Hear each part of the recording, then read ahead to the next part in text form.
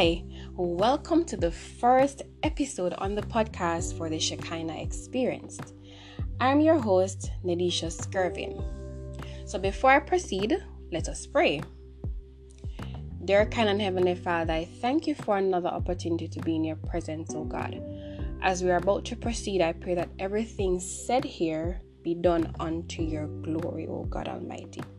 I pray, Jesus, that you'll just have your sweet divine way and continue to cover us under your blood, oh God. In your holy name I pray, amen. So thank you again for joining me. Before I go further, I will explain my reason for starting this journey. So being a Christian for approximately 5 years, I am inspired through my experiences to spread the word of God. And hence, the name Shekinah Experienced.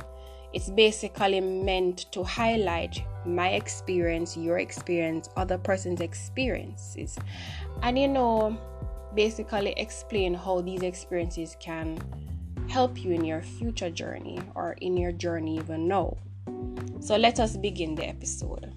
So today we will speak about storms and finding peace in the midst of your storms or the storms.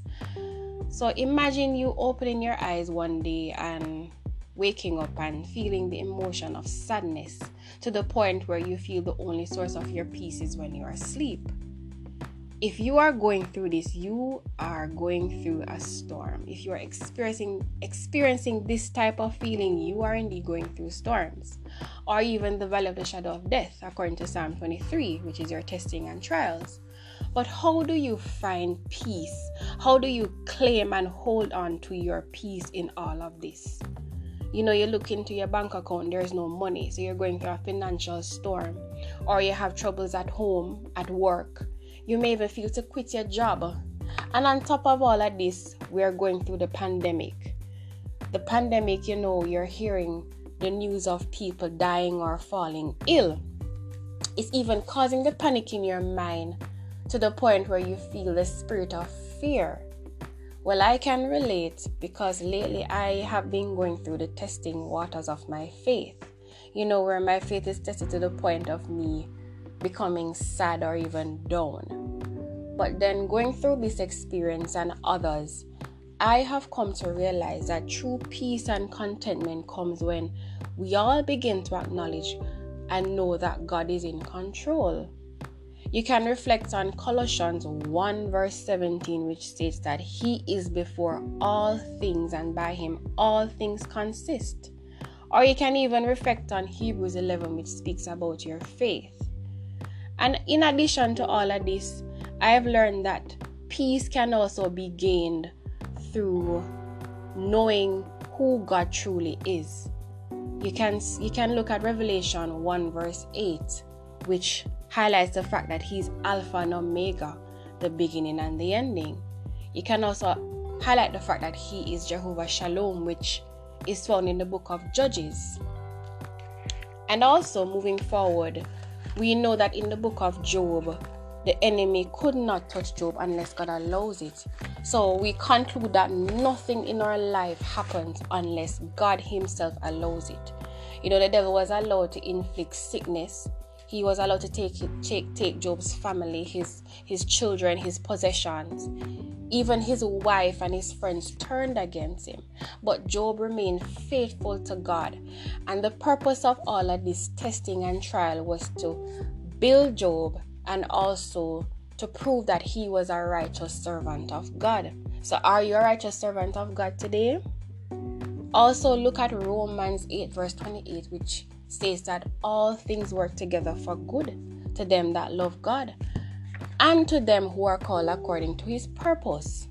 So you have to reflect on the fact that everything in your life happens for the greater good.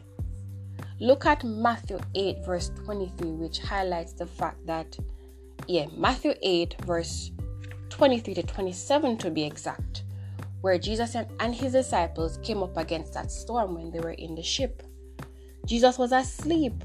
The disciples were afraid. They feared the worst. They feared the fact that they probably would lose their lives. Their faith was tested. But Jesus awoke and he rebuked them for their lack of faith, and he then rebuked the winds. And they were marveled at the fact that even the winds he had power over. And the fact that they were rebuked for their lack of faith, it is just something to think about.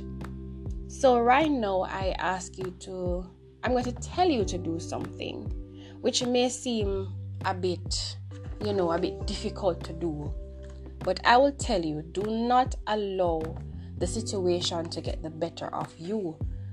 As the God you serve and the God I serve and the God we all serve will rebuke the storms, the winds, the hurricanes, the typhoons in our lives. He will rebuke them. And then probably in doing that, he may even speak to you or rebuke you in regards to your faith and trusting him. So then you're going to say, who is this lady to say this to somebody who is terminally ill, or who is mourning the loss of a loved one, or who is homeless and sees no way out?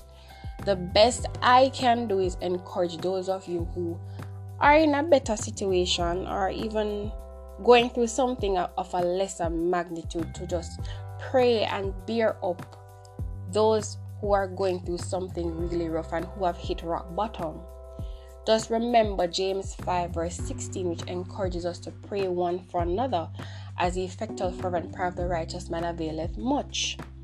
So today I encourage you, as you pray for yourselves, just pray for someone else.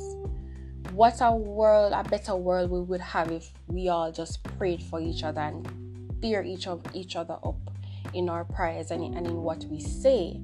And also when you go out each day, just encourage someone, smile, tell somebody something good that will help them to feel better, because you never can tell who you may help or what you may do.